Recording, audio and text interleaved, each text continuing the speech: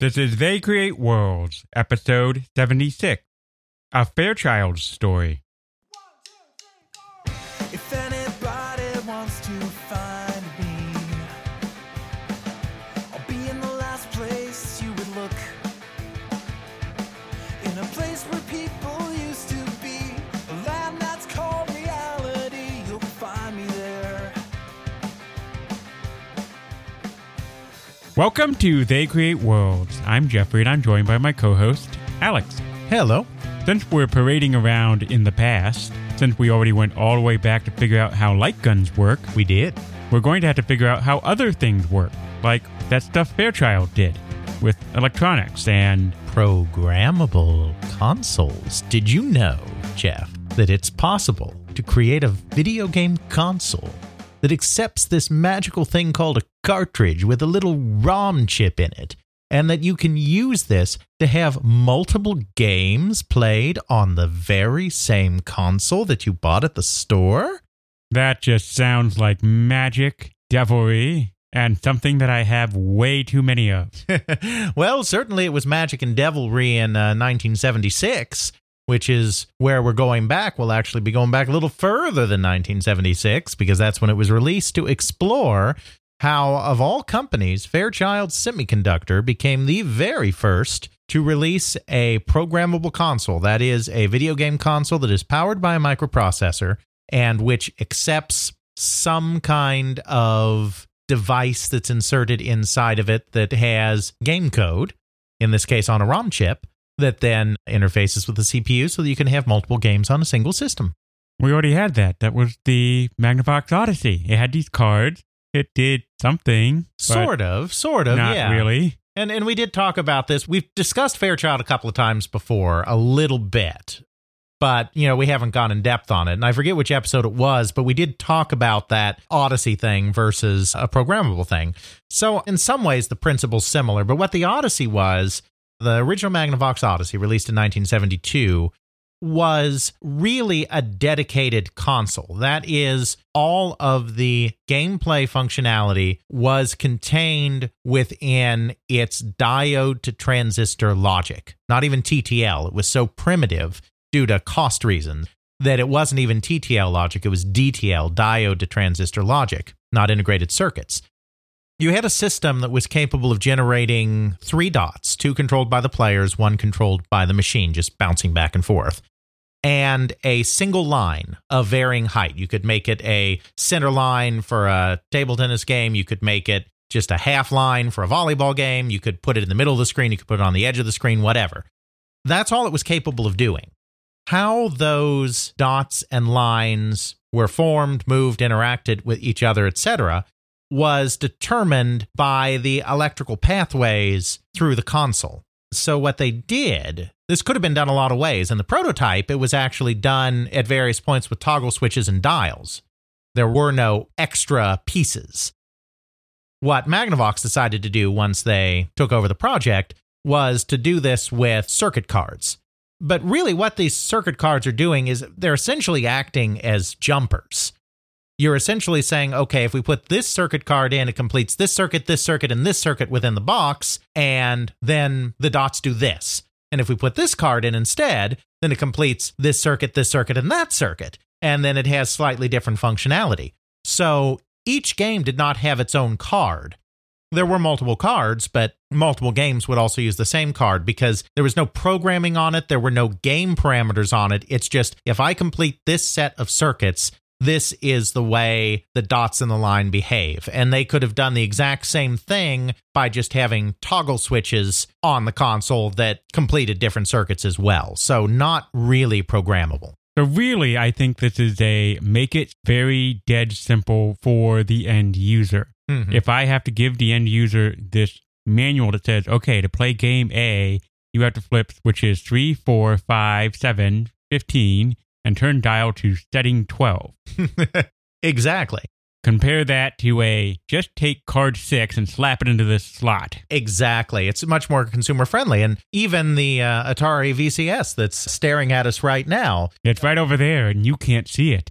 they decided to do some very basic functionality through toggle switches. that could change various difficulty settings.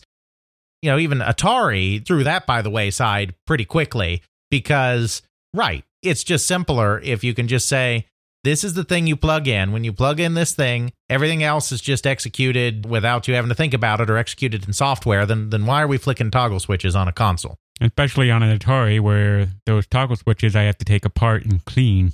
Well, sure. Obviously, they're far more prone to breakdowns as well. So, right, some people think that the Magnavox Odyssey was the first quote-unquote programmable system, but it's really not. It's a different thing going on there.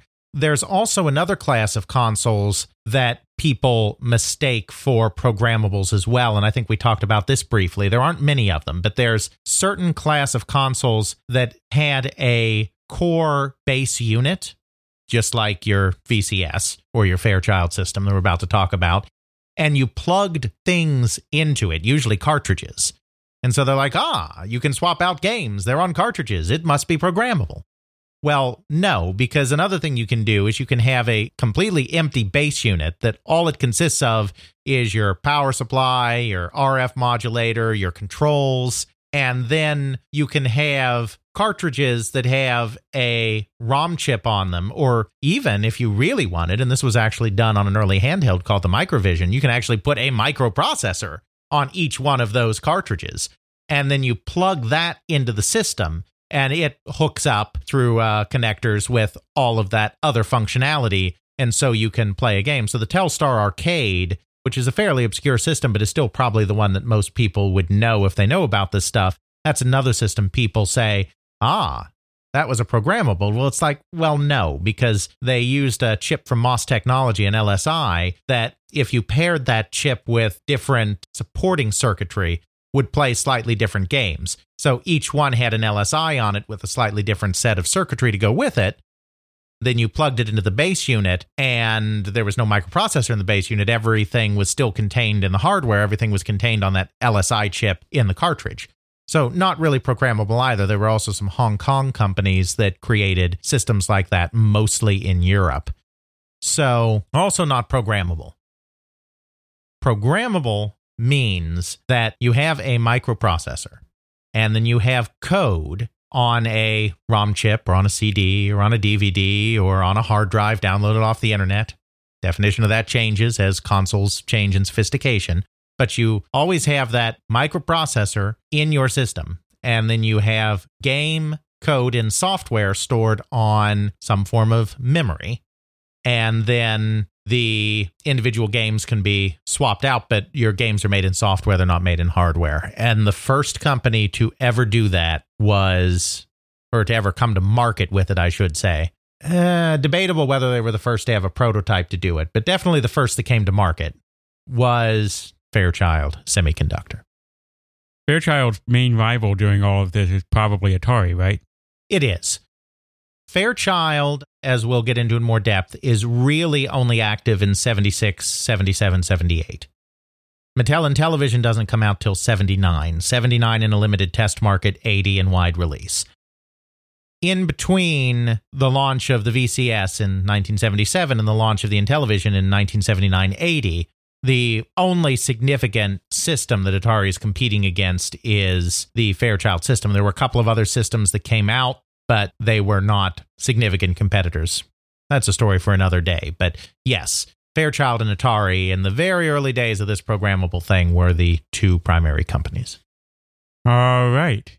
Fairchild Semiconductor has been around for a long time before they even decided to go into consoles. So they sort of fell into it from what I've understood in the past. Yeah, I mean, to understand why Fairchild got in, you really have to back up and talk about some of the other things going on in consumer electronics, which is something we did way back in one of our very first episodes when we were talking about console cycles, but we'll go over some of this again, of course. So there's a couple of different companies here. There's Fairchild Camera and Instrument, which was founded by an inventor named Sherman Fairchild, named after himself. He was a pilot and an inventor, and he invented an aerial camera for the United States military. He also did airplane design. Fairchild Camera and Instrument was his kind of camera company and did other things as well. He had another company, Fairchild Aircraft. He made a lot of companies. FCI, Fairchild Camera and Instrument, kind of in its mature form, dates to 1944. There were elements of the company that existed all the way back to the 1920s, but 1944, I believe, is when it became Fairchild Camera and Instrument.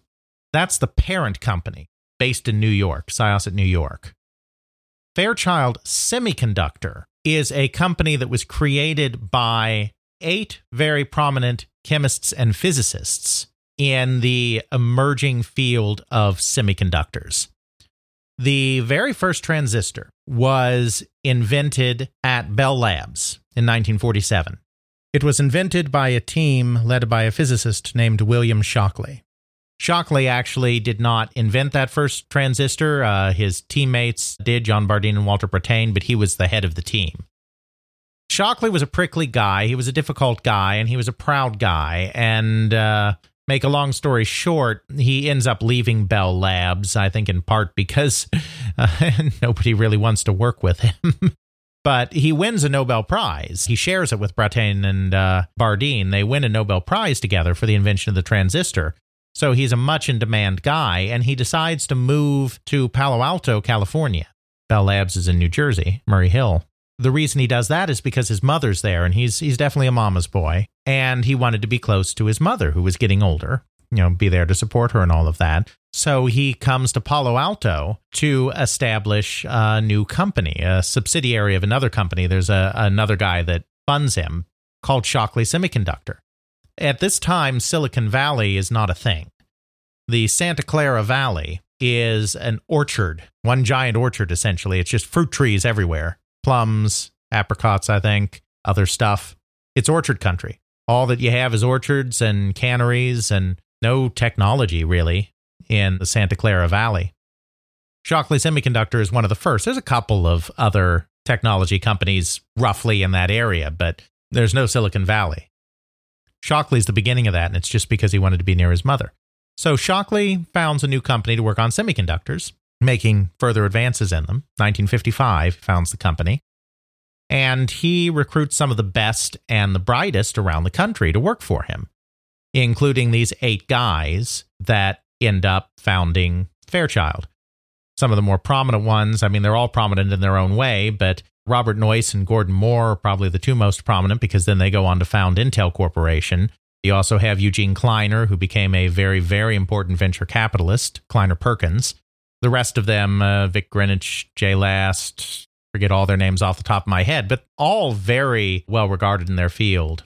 Sheldon Roberts, a couple others.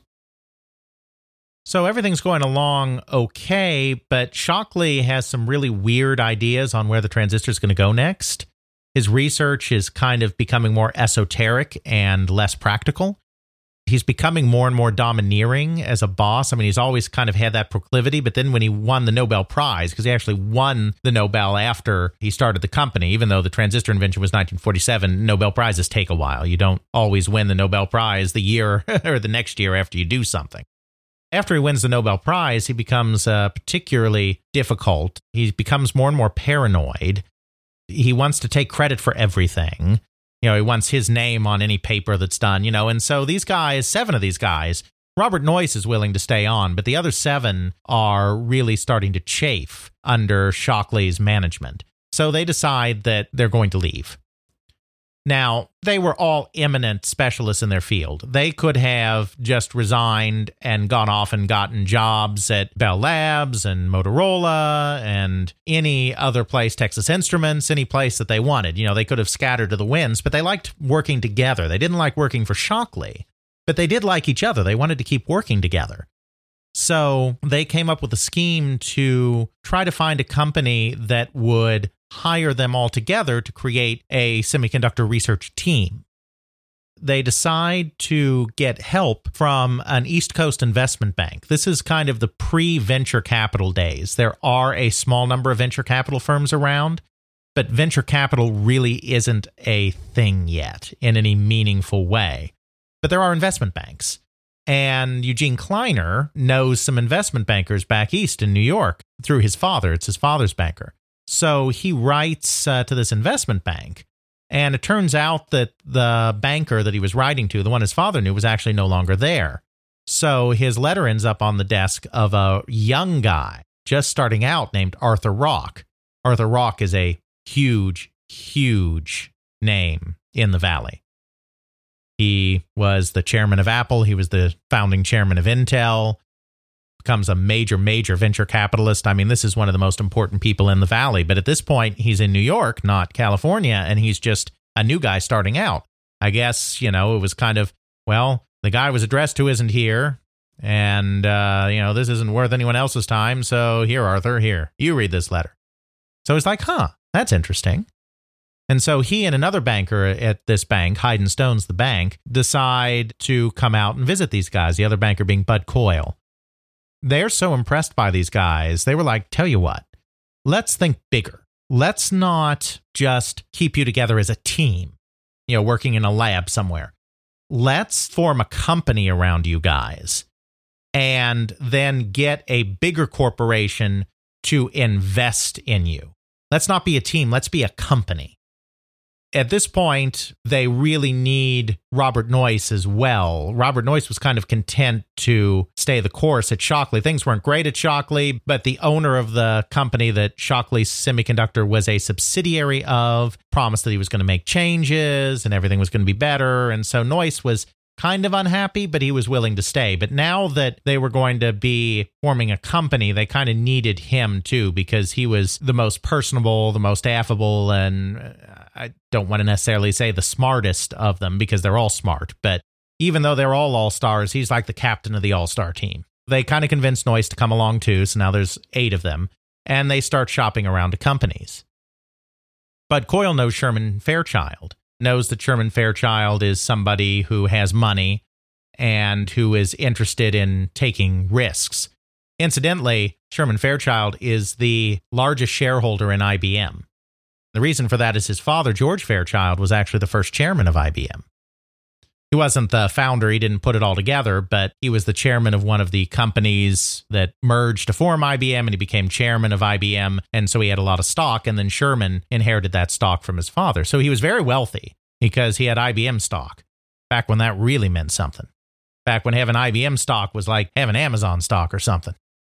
He had a company, Fairchild Cameron Instrument, FCI, that could be a part of this. He was not running the day-to-day of the company anymore, but he was still involved with his company, so he still had some influence. So Coyle approaches Sherman Fairchild.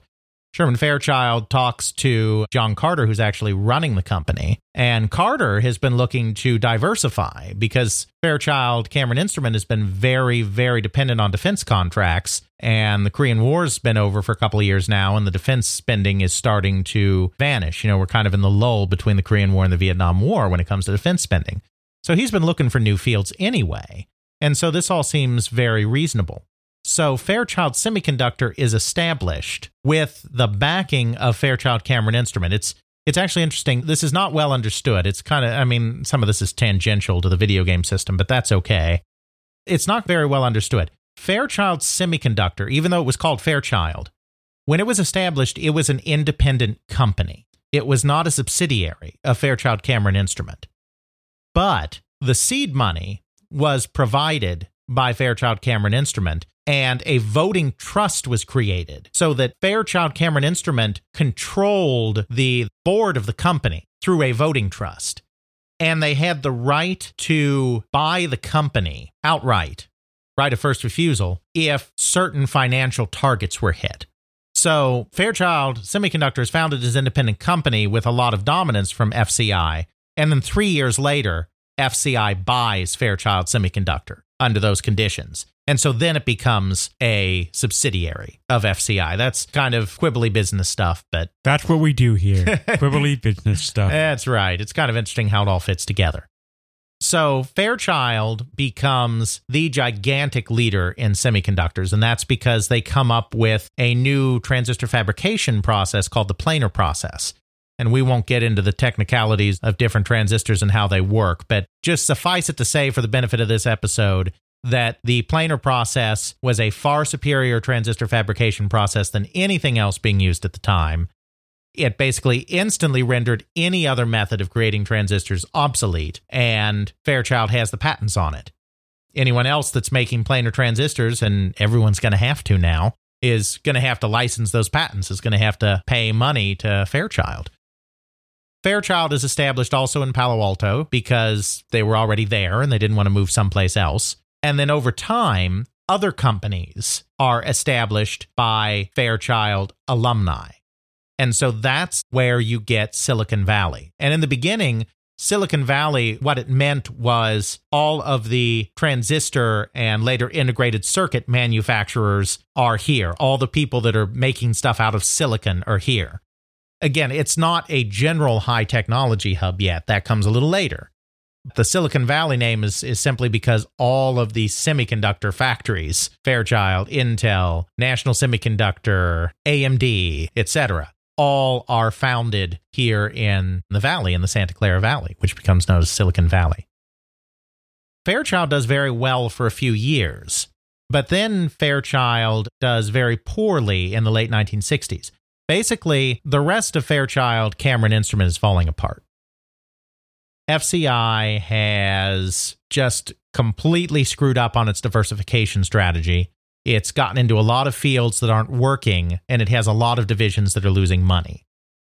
So Fairchild Semiconductor, which is doing very well, ends up having to prop up these other parts of the company. Profits are being taken out of Fairchild Semiconductor and being put into these other companies rather than being used to reinvest in new technology and upgrading factories. I mean, even back then, Moore's Law, named for Fairchild co-founder Gordon Moore, hadn't been quite articulated yet, but even then, Moore's Law was very much in operation. I mean, this stuff is changing all the time. You can't just sit still with the product that you were doing 2 years ago because now it's obsolete, according to Moore's Law. So they weren't reinvesting. And they also were not taking care of their top employees. The East Coast, the old East Coast companies, and remember FCI, Syosset New York, it's an old East Coast company. They don't do the whole profit participation thing that becomes kind of the hallmark of Silicon Valley, where everybody and their brother gets shares, and then at some point their shares vest and they can sell their shares for lots of money. It becomes an enticing way to get top talent into your company, giving them shares. But East Coast companies don't do that. The Fairchild people aren't getting rewarded for all the good that their company is doing for the parent, FCI. And the company is also not investing in its own future, so a lot of disillusioned people start leaving. That's where you get what are called the Fairchildren that create Silicon Valley. All of these people start leaving and founding their own companies, or in the case of National Semiconductor already existed, but it was a Connecticut company, very small, and a Fairchild guy, Charlie Spork, was headhunted to take over the company, and he moved it to Silicon Valley. So whether people are founding companies or relocating companies, all of these Fairchild people are leaving, and the brain drain is becoming a problem, and the lack of upgrades and updates to the factory are becoming a problem. The CEO of Fairchild is finally fired, of FCI. John Carter is finally forced to resign.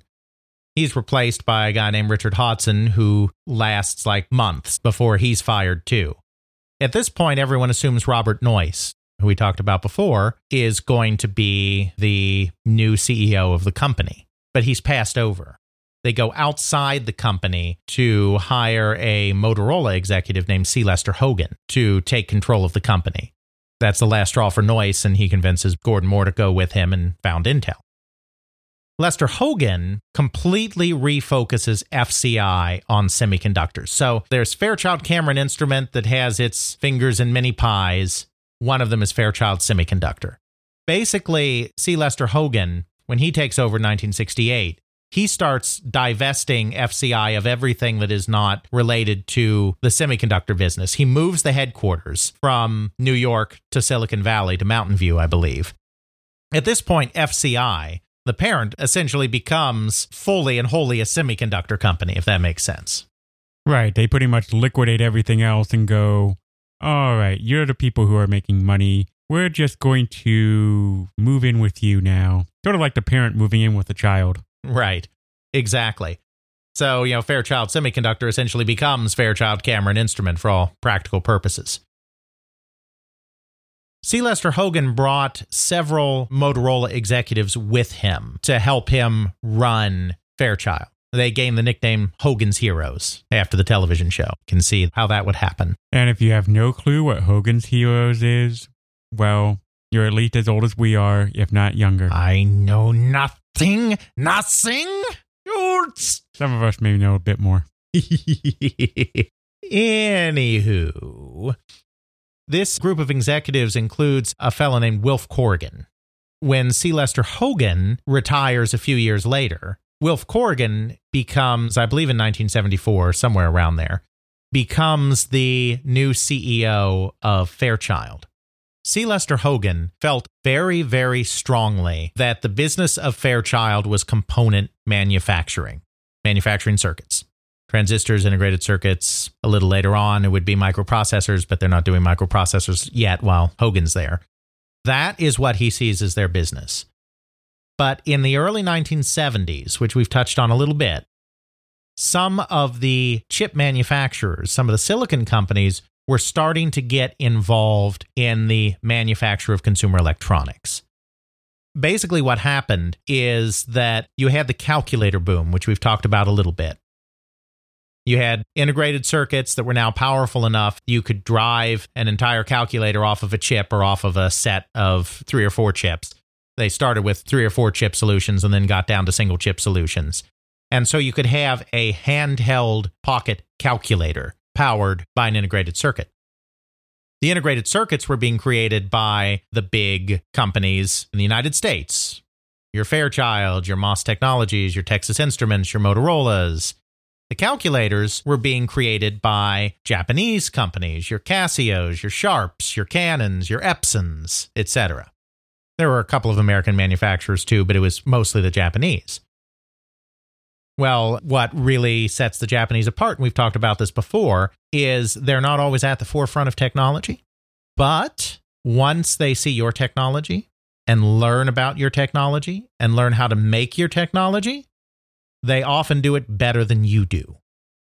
As all of these chips are flowing into Japan from the US, they're learning about how these chips work. They're attending conferences. They're figuring all this stuff out.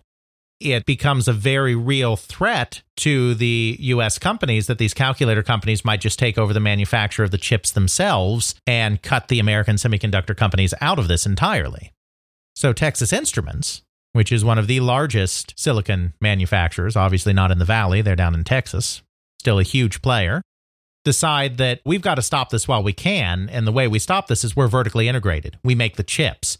We can buy the chips from ourselves essentially at cost and then undercut the Japanese companies who have to buy our chips at a markup on price.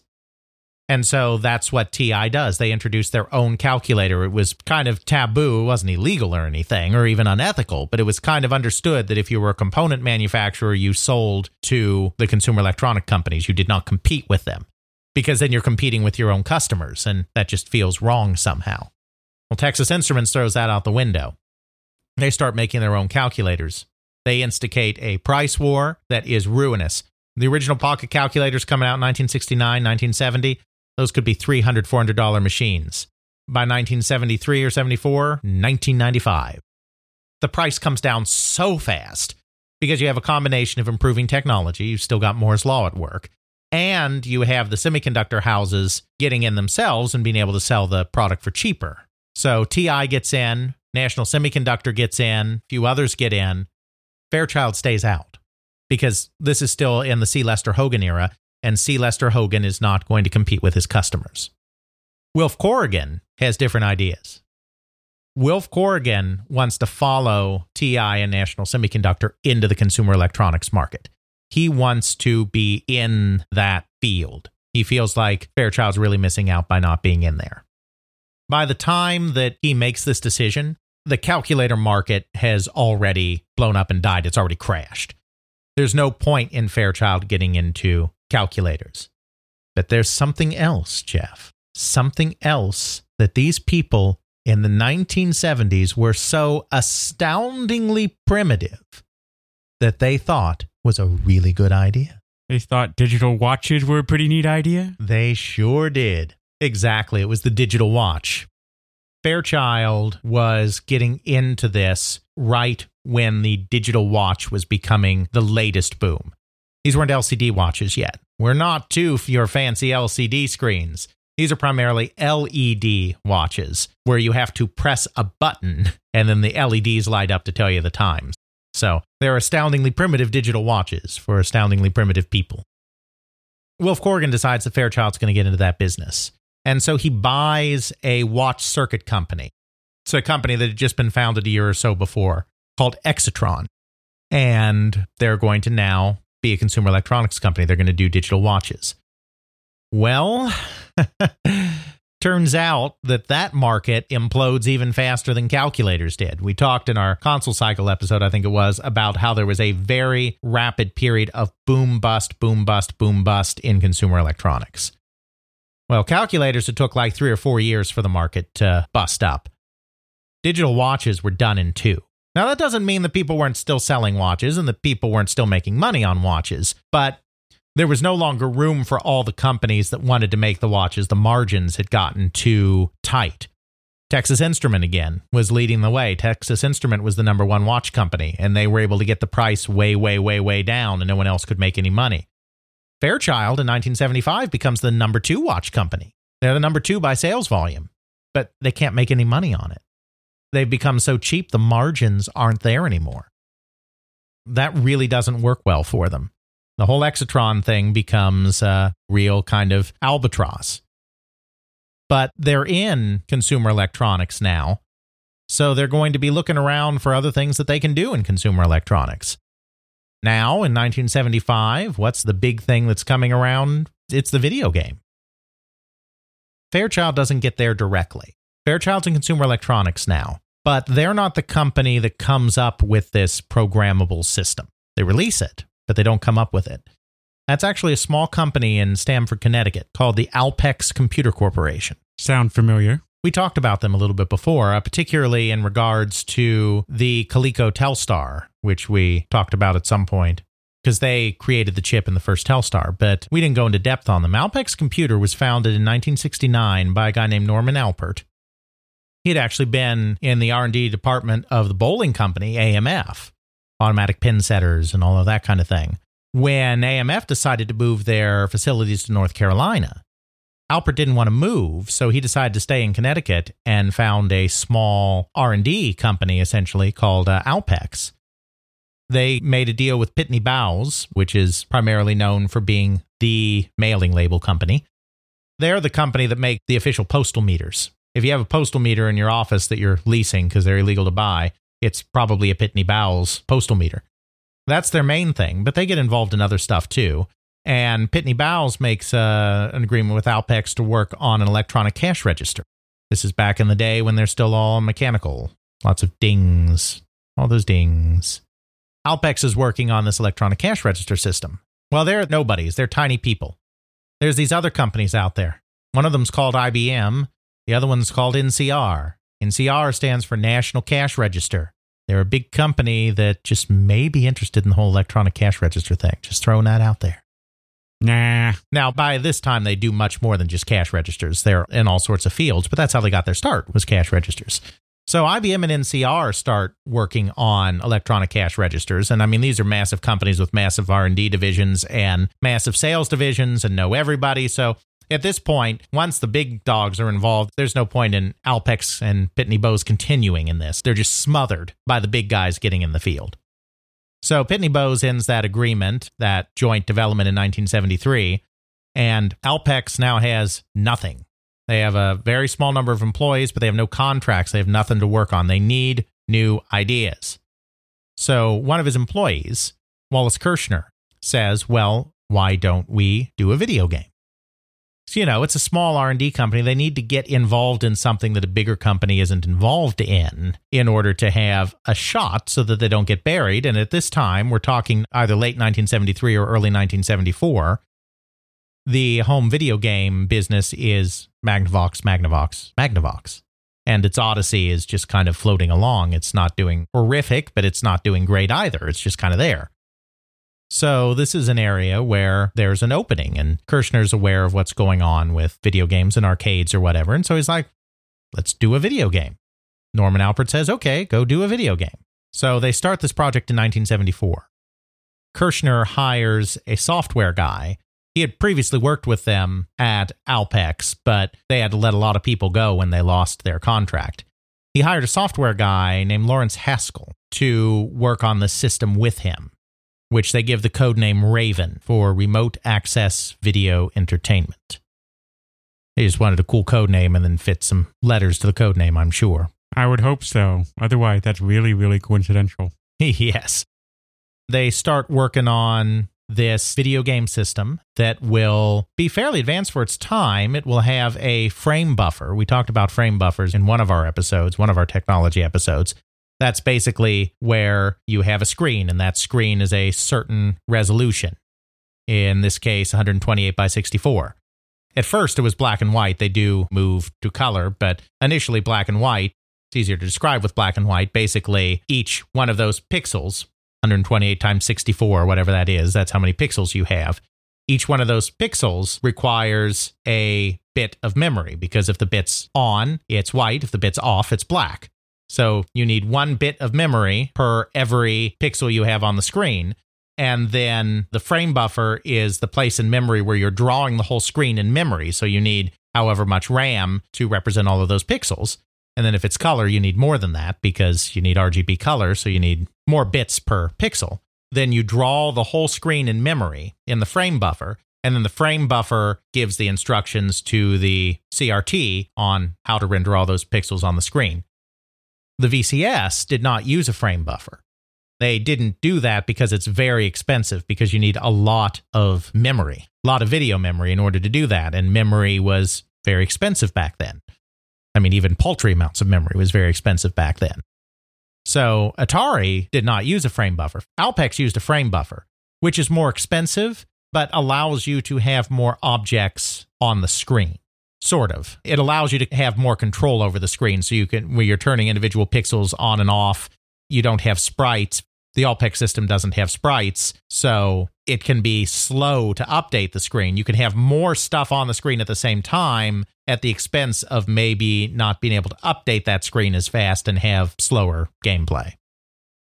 So they create this system, this Raven system. They do it around an Intel 8008 processor, the first 8-bit processor that Intel released. And they create a kind of interesting hockey game because it has a lot going on. It has multiple paddles. You have a goalie you're controlling. You have forwards you're controlling. You don't just move the paddles up and down. You can actually rotate the angle of the paddles. It's a little more involved than a lot of the ball and paddle games that are in the arcade currently, which are basically, I mean, some of them have, the hockey variants may have more than one paddle on the screen, but they don't have the rotation. They don't have this other stuff. So it's actually pretty advanced when you consider that this is 1974 when this prototype's being built. It is complex, though, because there are so many different ways that you can manipulate your paddles. It doesn't lend itself to like an arcade joystick or an arcade dial, a paddle controller. So they actually do it with keyboard control because they need multiple buttons to do all of this stuff. So they put this whole system together. And then they have to look for someone who will actually release the thing because they're a small R&D company. They don't have manufacturing. They don't have sales. They don't have marketing. They can create this thing, but they can't sell it. They can't do mass fabrication. They can't go out there and say, hello, Mr. Distribution Man. Take my awesome console and spread it amongst the people. That's right. So they contact Fairchild because they buy components from Fairchild. They know a salesman at Fairchild. So they talk to their Fairchild contact and they're like, oh, hey, we have this thing. It's a microprocessor-based video game. It's going to have interchangeable games. I mean, they've decided at this point that it's going to be an interchangeable game system. They haven't figured out how they're going to do that yet, but they know it's going to be that. And we think maybe you guys would like this. So their contact goes to Wilf Corrigan or whoever and is like, they've got this thing. And it's like, oh, well, that's interesting. Maybe we should check this out. So at that point, Corrigan and his head of his consumer electronics division, an engineer named Gregorio Reyes, bring in 2 people. They bring in the former head of National Semiconductor's Consumer Electronics Division, their Novus division, which has kind of hit hard times because the calculator boom's gone away. The former head is no longer there, so they bring in him, Gene Landrum, who we talked about in our Chuck E. Cheese episode, because he's also the guy who then goes on to Atari and creates the basic concept for Chuck E. Cheese. But they bring Gene Landrum in as a consultant to evaluate the business side of things, to figure out how they can package this thing, how they can present this thing, how they can market it, whether it's something that he feels they can do with. And then to evaluate the hardware, the technical side, they bring in a Fairchild engineer who's already at the company named Jerry Lawson. Lawson is, it's interesting. He's one of the very few African-American engineers in this time period. I mean, that's neither here nor there either than to say that it was very rare to have African-American engineers back then. It's still somewhat rare today. He's a real pioneer, not just for shepherding the very first programmable console, but to even be one of the very first people of color to have a significant role in not just the video game industry, but in engineering in general. He passed away a few years ago, unfortunately. Gerald Lawson, Jerry, had been interested in this whole video game thing for a while. He knew the Atari guys. He knew Nolan Bushnell and Al Alcorn, Ted Dabney. He'd seen their Pong game while they were building it. He wasn't involved in it or anything. It's just he's around. The Valley at this time is still a pretty small place. I mean, everybody, in technology kind of still knows everybody a little bit. He knew the guys. He hung out with them a little bit. He saw what they were doing. He knew about this video game thing. And when the first microprocessors came out, he thought it would be an interesting challenge to see if he could use a microprocessor to drive a display. What better way to do that than to create a game? Because games are display-intensive video games. So he creates his own arcade game in his garage. Uses a Fairchild processor, the F8, which is Fairchild's first microprocessor. It's actually a 2-chip processor. It's not a single chip, but it is a microprocessor. And creates a game called Demolition Derby, no relation to the Exidy game called Destruction Derby that Chicago Coin released as Demolition Derby. We talked about that. This is a different game. He used the same name, but it's a completely different game. And it's microprocessor-driven. One of the very, very first microprocessor-driven arcade games, if not the first. It never enters production. So, I mean, Gunfight is given pride of place as the first microprocessor-based video game, which seems to still hold up. There are a couple of other contenders, but it's one of those rare things that's been declared a first forever that may actually be a first. It feels like so many of the things that people called firsts in video games 20 years ago turned out not to be the first when people searched more. Gunfight still pretty much has held on to that distinction, but it's very possible that Lawson was working on his game before Gunfight. He sells it to a manufacturer, a very small manufacturer called Major Manufacturers, small arcade startup. They display it, they put it on test, and they may even display it at the 1975 MOA show, but then the company goes belly up. It never gets a wider release. It's never released. But his superiors at Fairchild got wind that he did that Lawson had done this thing. And so they're like, hey, you're doing this video game stuff, huh? We want you to fly to Connecticut and check out this video game. So Gene and Jerry go out there together. They look at it. They both decide that it shows promise. Gene Landrum writes up a business plan. Jerry Lawson starts thinking about how they could do this thing. And Greg Reyes and Wilf Corrigan give them the green light because they need something. Digital watches aren't doing it for them. They need to find the next big thing in consumer electronics if they're going to continue to hang in this area. And this is going to be the next big thing.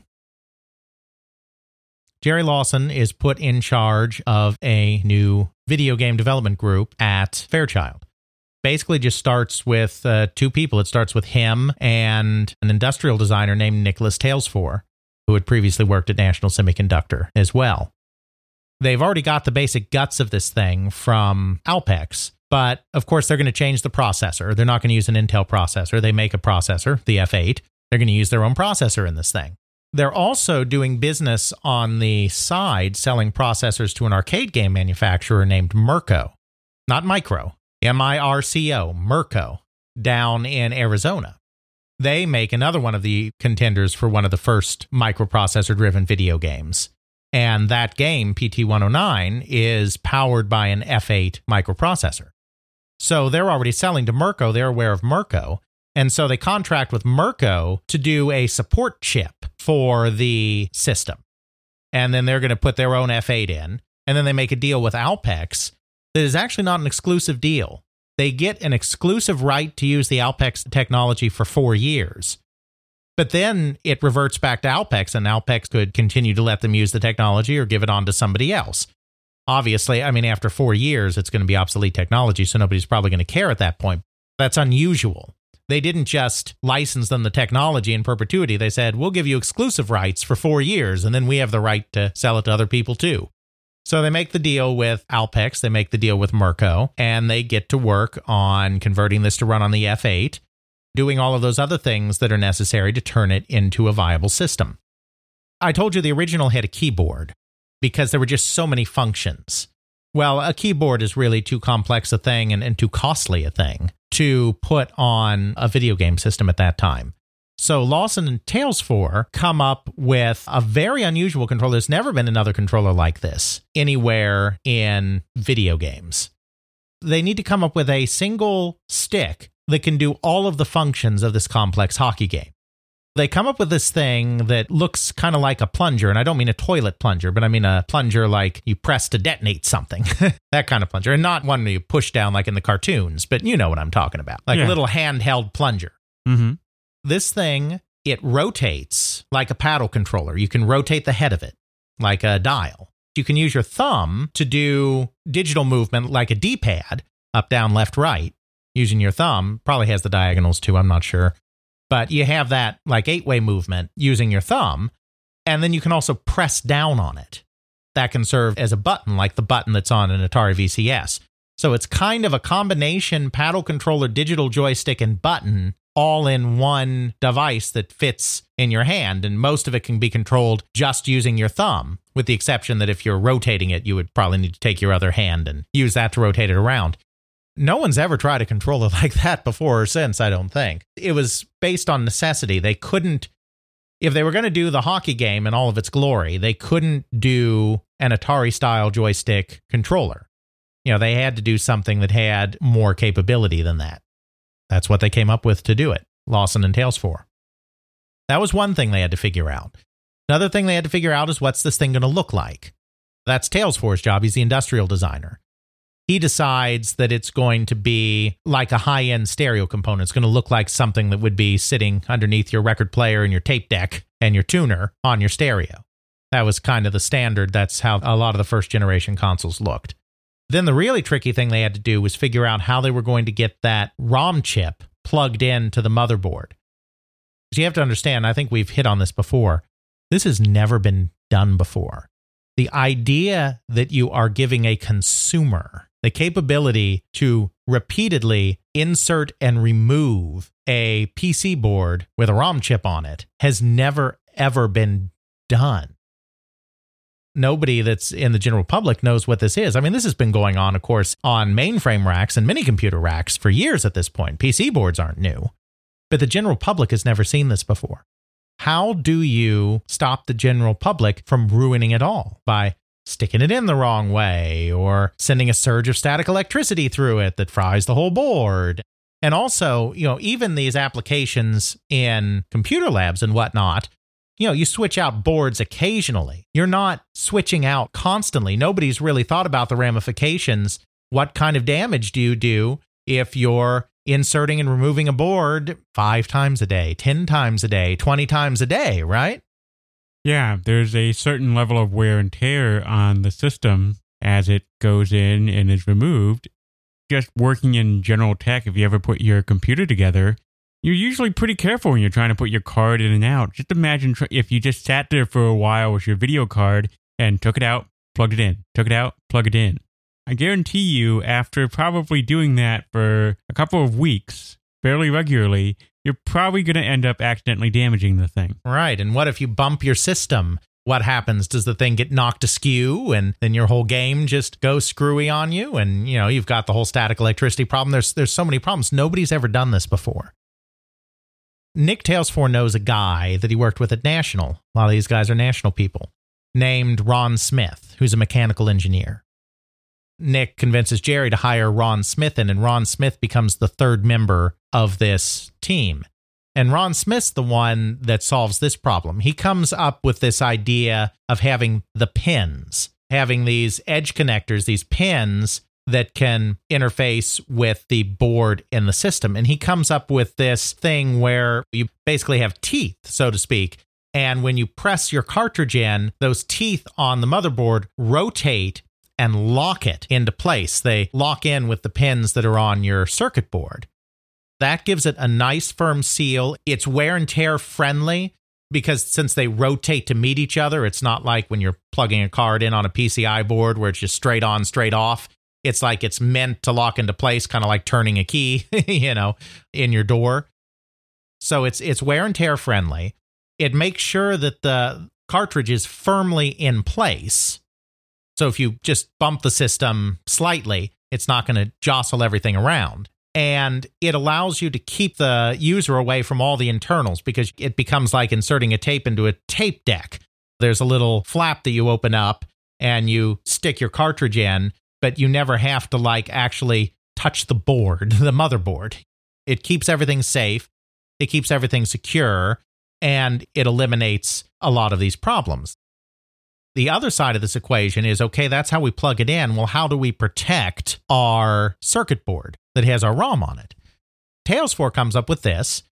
He bases it on 8-track tapes, which are already, I think, also referred to as cartridges. I mean, the idea of a cartridge is not new at this point, but he decides you need something bulky and secure to house this thing in, and so he bases the design of his cartridge on 8-track tapes.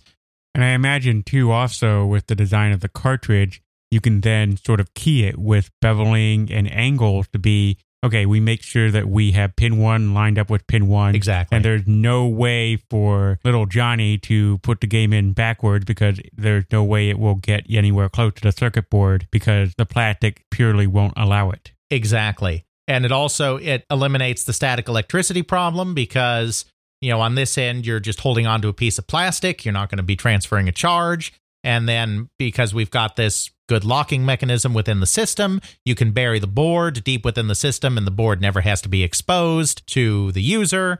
So, they're not going to get a static charge in there. It's durable. It's rugged.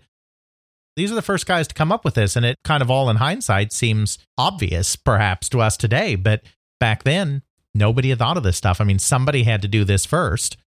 And these were the guys that did it. And kind of fun fact on the side, Atari was, of course, having to try and figure out the same stuff at roughly the same time because in 1975, they start work on their cartridge system, the VCS. They're having trouble figuring out how to do this. So they actually hire a guy named Doug Hardy, who briefly worked at Fairchild with Ron Smith on all of this mechanical engineering. So now they did not copy the Fairchild system exactly. The Atari works differently because the Fairchild system was patented and they didn't want to run afoul of the patent. But basically, Doug Hardy took what he learned about doing this stuff while working at Fairchild and applied it to the Atari VCS. So Fairchild is really the starting point for figuring out how all of this stuff worked. That knowledge was passed along to Atari through Doug Hardy. They've got the system kind of all figured out now. They've got the cartridge mechanism figured out. They've got the cartridges themselves figured out. They figured out the controller. They've got the F8 microprocessor. They get a few games together. They have 4 built-in games, including this hockey game, a table tennis game, stuff like that. They have 3 cartridges with additional games on them, some target shooting games, blackjack game, etc. They're kind of all ready to go on this thing, except for one slight detail. They have to pass FCC testing. Well, everyone does that, so that should be really simple. Oh, FCC testing killed so many would-be game companies back in this day. See, the rules are different now. Texas Instruments got the rules changed, but there were very, very, very strict rules on the amount of interference that could be generated by a consumer electronic. All of these systems, these early systems, are using an RF modulator to tune to a signal that can be received by the television, generally the channel 3 signal on the television. So they are broadcasting on a frequency in order to provide that signal.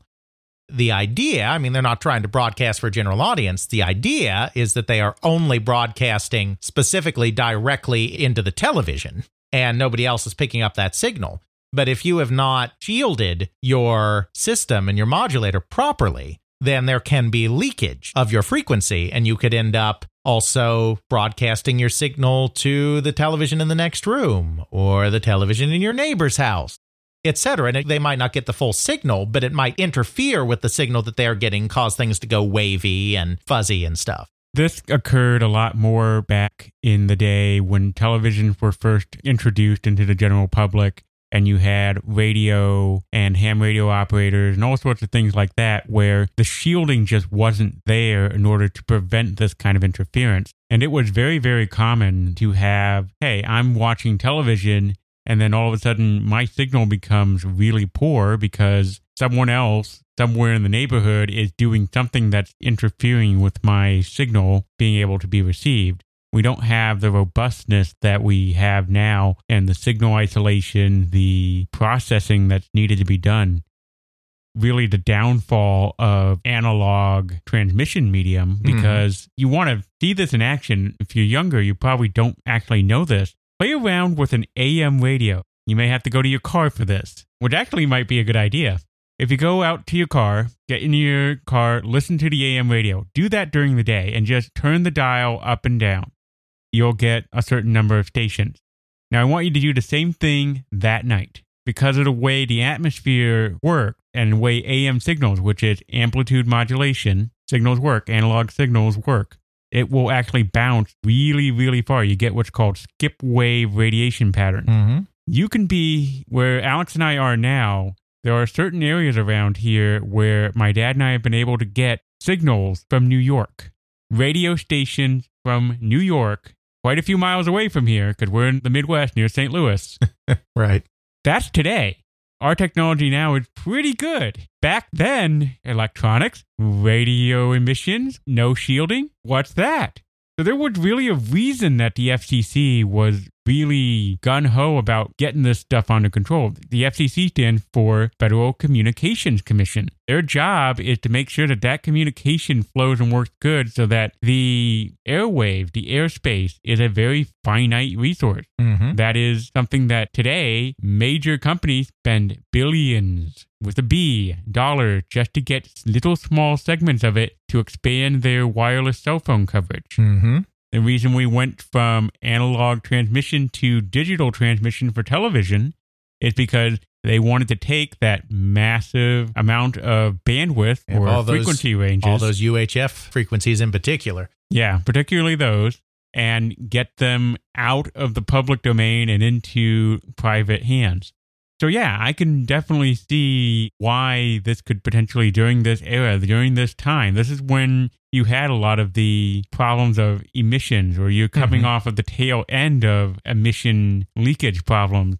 And the FCC had to go, okay, there's too many people with problems. We need to make sure that everyone's playing nicely here. Right. And so a consumer product like a video game is required essentially to not cause interference with anything else, and to also accept any interference that something more important may cause to it. Like, you know, if the local state trooper's coming along and he needs to radio for backup. Yeah. I used to have a speaker system in this room. John the Baptist is John the Baptist. Alex is very familiar with this person. There is a CB radio trucker that occasionally goes driving by and uses the handle John the Baptist.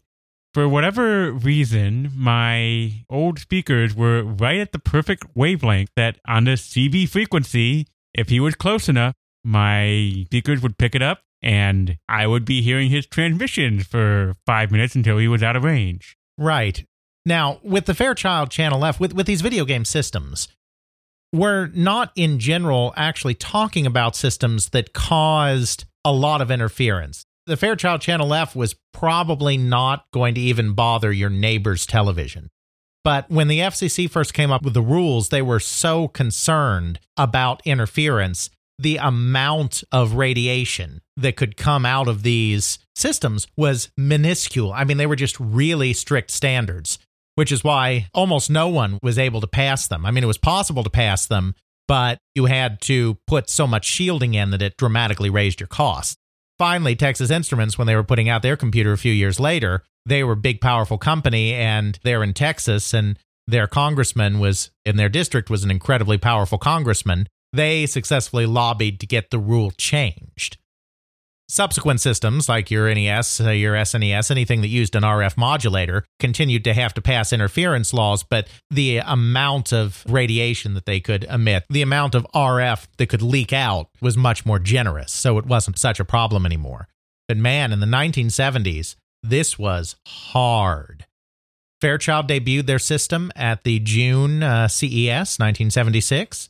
They were hoping to start shipping them around August to start building up inventory for the holiday season. They were going to sell this thing at $150 a pop, and they were going to have 3 cartridges to go with it. They failed the FCC test. They tried to make some adjustments, and they still couldn't pass. And they tried making some more adjustments, and they still couldn't pass. They didn't pass until the end of October. They submitted in June. Jerry Lawson literally left CES early to go to the FCC to submit the console. So they started trying to get FCC approval in June. They couldn't get FCC approval till the end of October. It's not just a matter of, okay, well, great. Now you've got FCC approval, so now all of those systems that you've been slowly manufacturing, you can now release them all. Well, no, because the reason that they're failing FCC testing is they don't have the necessary shielding in the system. So every time they go back to try to pass the tests again, they're putting new and different components in the system. So they can't start manufacturing until they have an FCC-approved system because the components will be completely different. Every time they're having to change the assembly line. It's actually interesting. There's the guy that was actually running manufacturing for Fairchild at the time, I don't remember his name, but he actually wrote a memoir. I mean, he's not a video game figure, but he happened for this one brief moment to be connected with video games. And he tells the story in his memoir about how Jerry Lawson is down at the FCC and he's like calling daily with changes they have to make. And every time he calls in a new change, they have to make a change to their assembly line. They have to reconfigure their assembly line. We got some fairly decent turnaround times in certain manufacturing centers now.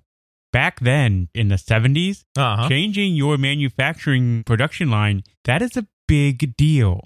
Exactly. There's a lot less automation. It's mostly people at this point, so everybody has to be retrained, and the order of things has changed. The components are changed. It's a nightmare, and they're getting changes, not quite every day, but they're getting changes constantly because Jerry Lawson is trying everything he can think of to pass the FCC testing, and he can't do it. And then finally they did. End of October, they finally get approval. They don't start building systems until November.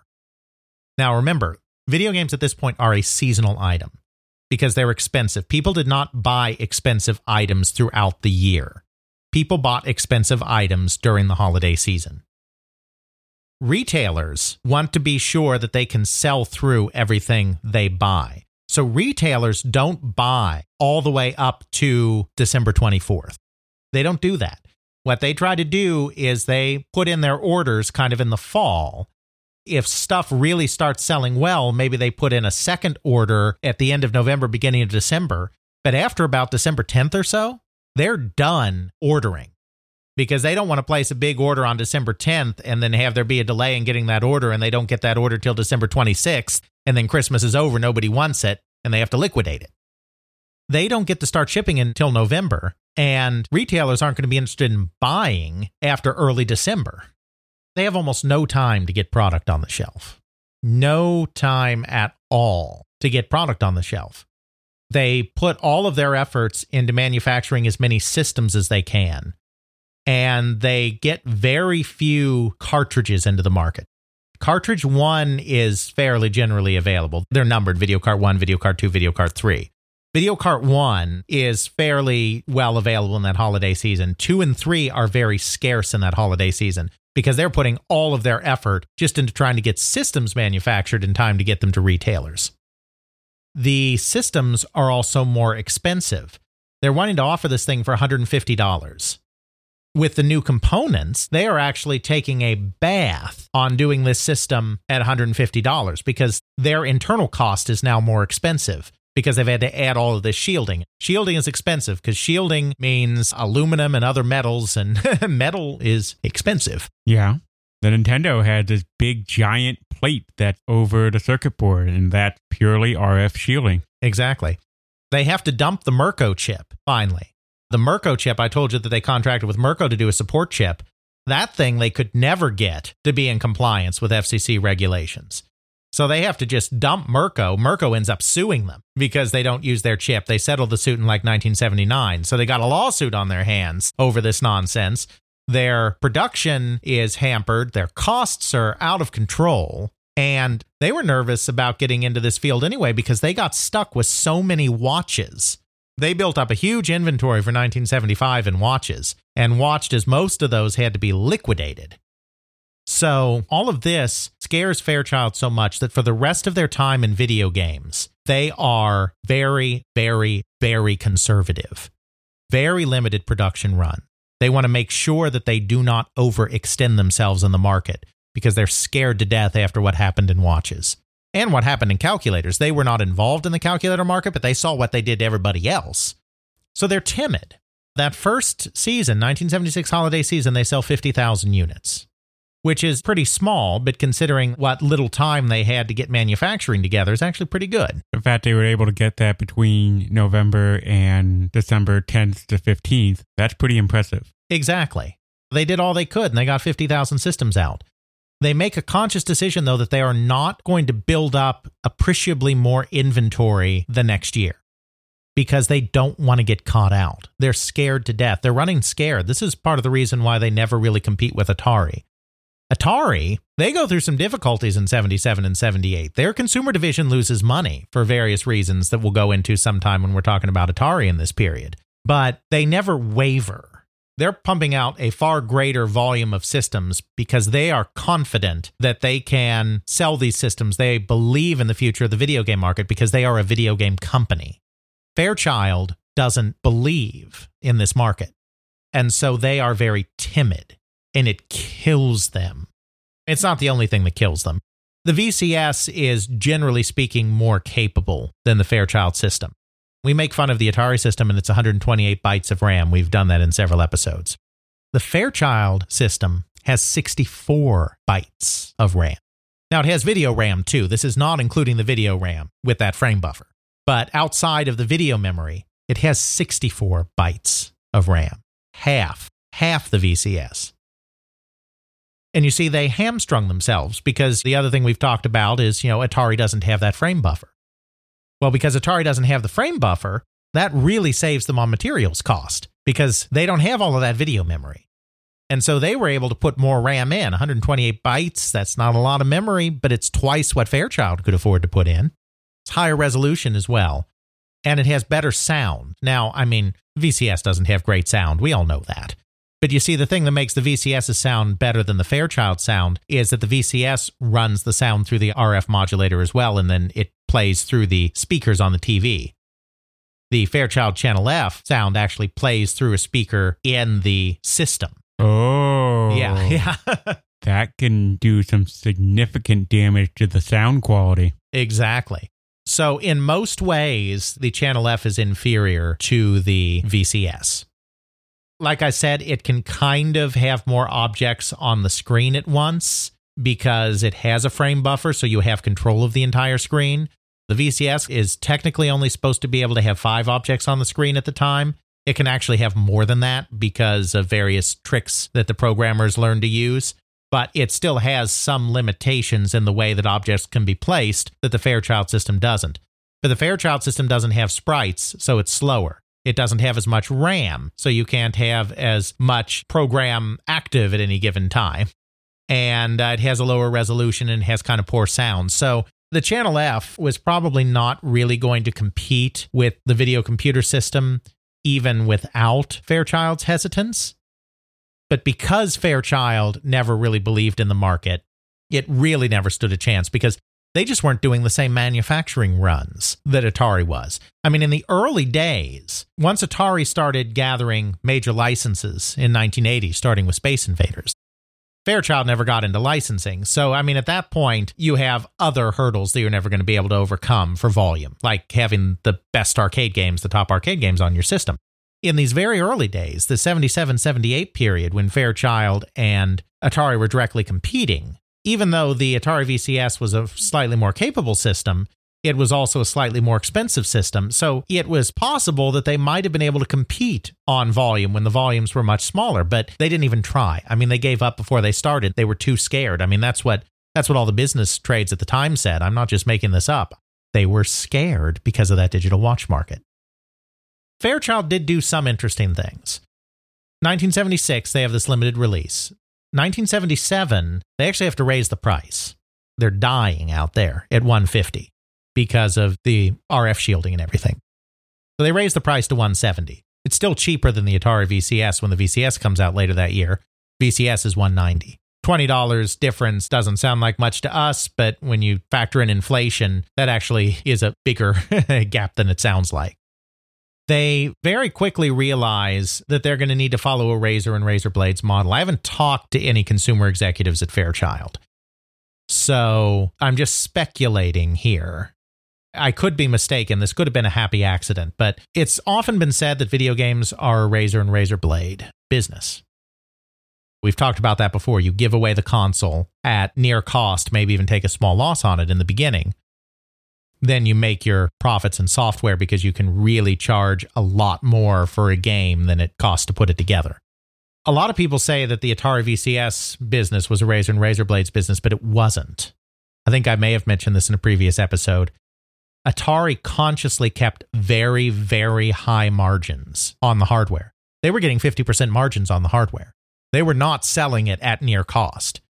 Yes, of course, they made even more money on the software because the margins were even higher there. But they were making money on everything. It's not a Razor and Razor Blade model if you're making lots of money on your hardware, because the whole genesis of this Razor Blade idea is that the company Gillette, they basically gave away the safety razor, the handle of it, for free so that they could make lots and lots of money making you buy the blades, because they had a patented locking system so you could only buy the blades from Gillette. Give away the razor, make money on the blades.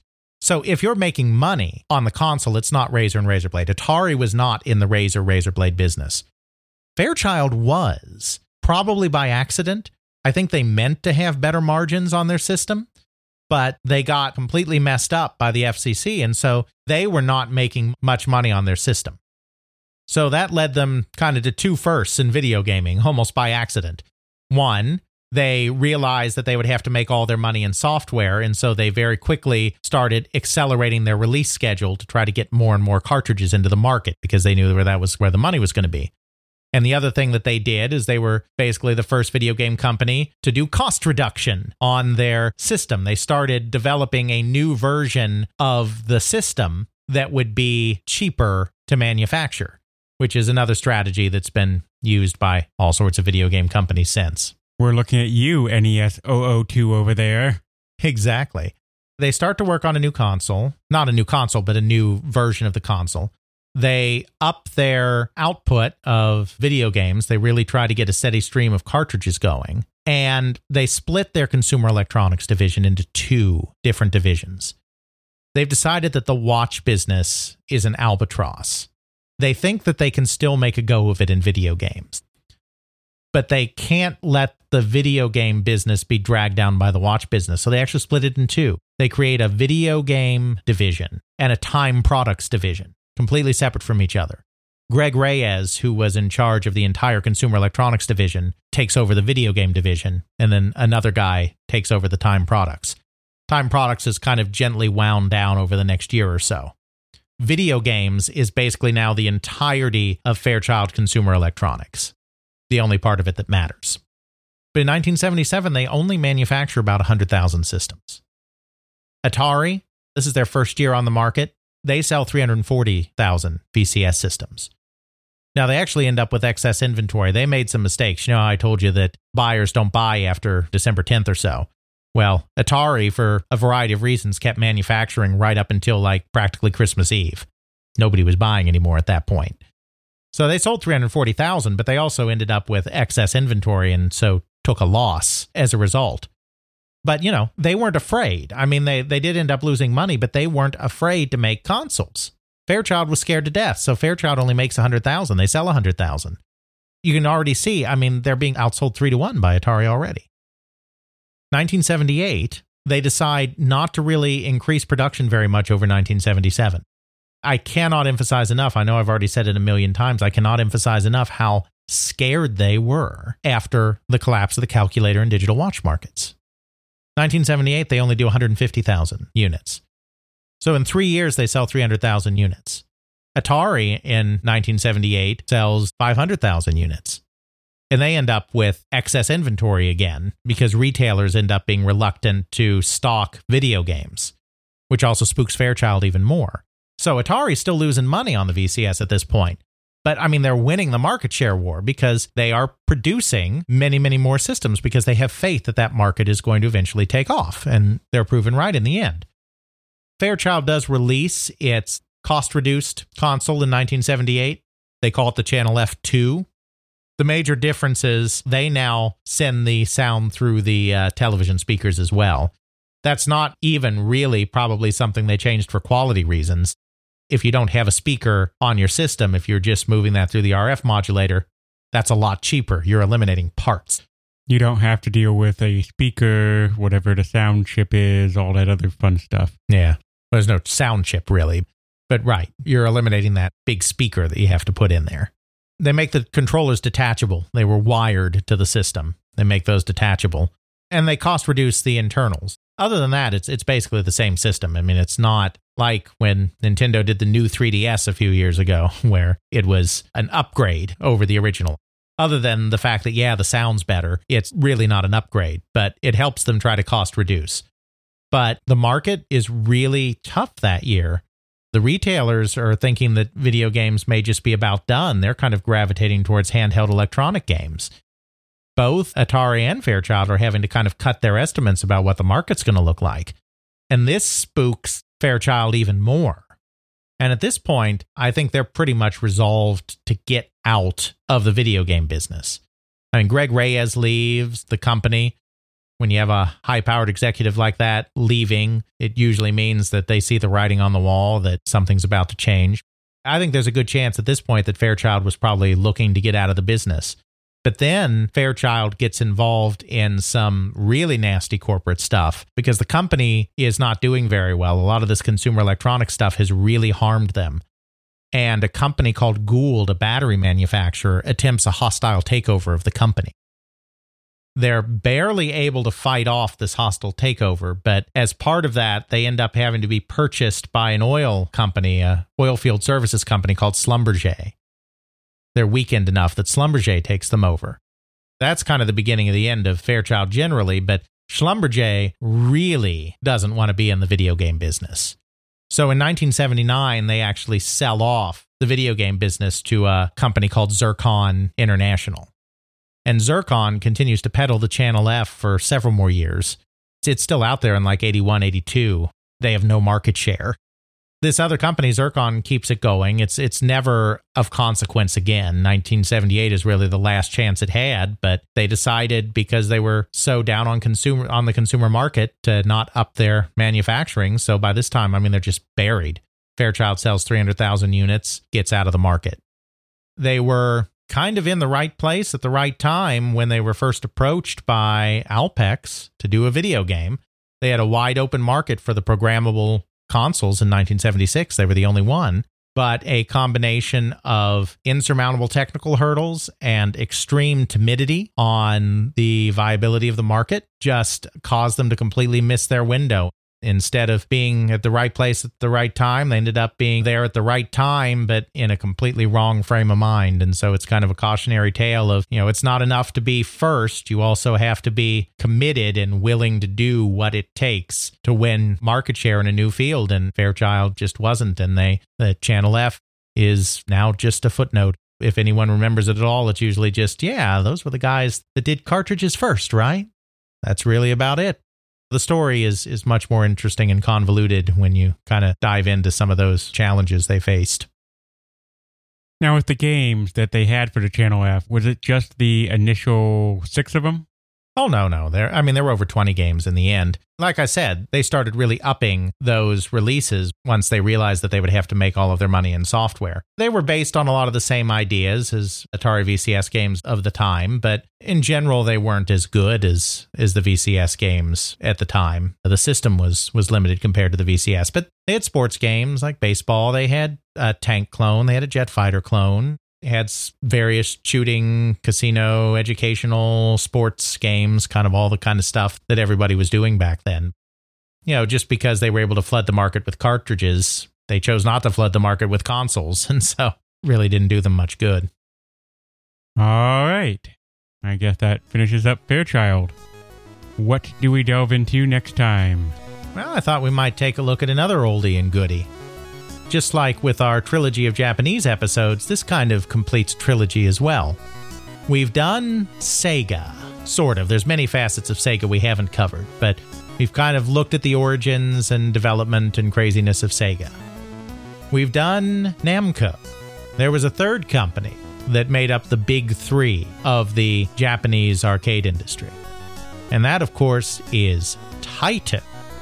And I think it's time we complete this trilogy of Japanese arcade manufacturers and take a more in-depth look at Taito. It's a very interesting company, just like Sega. Its past is not nearly as convoluted as Sega.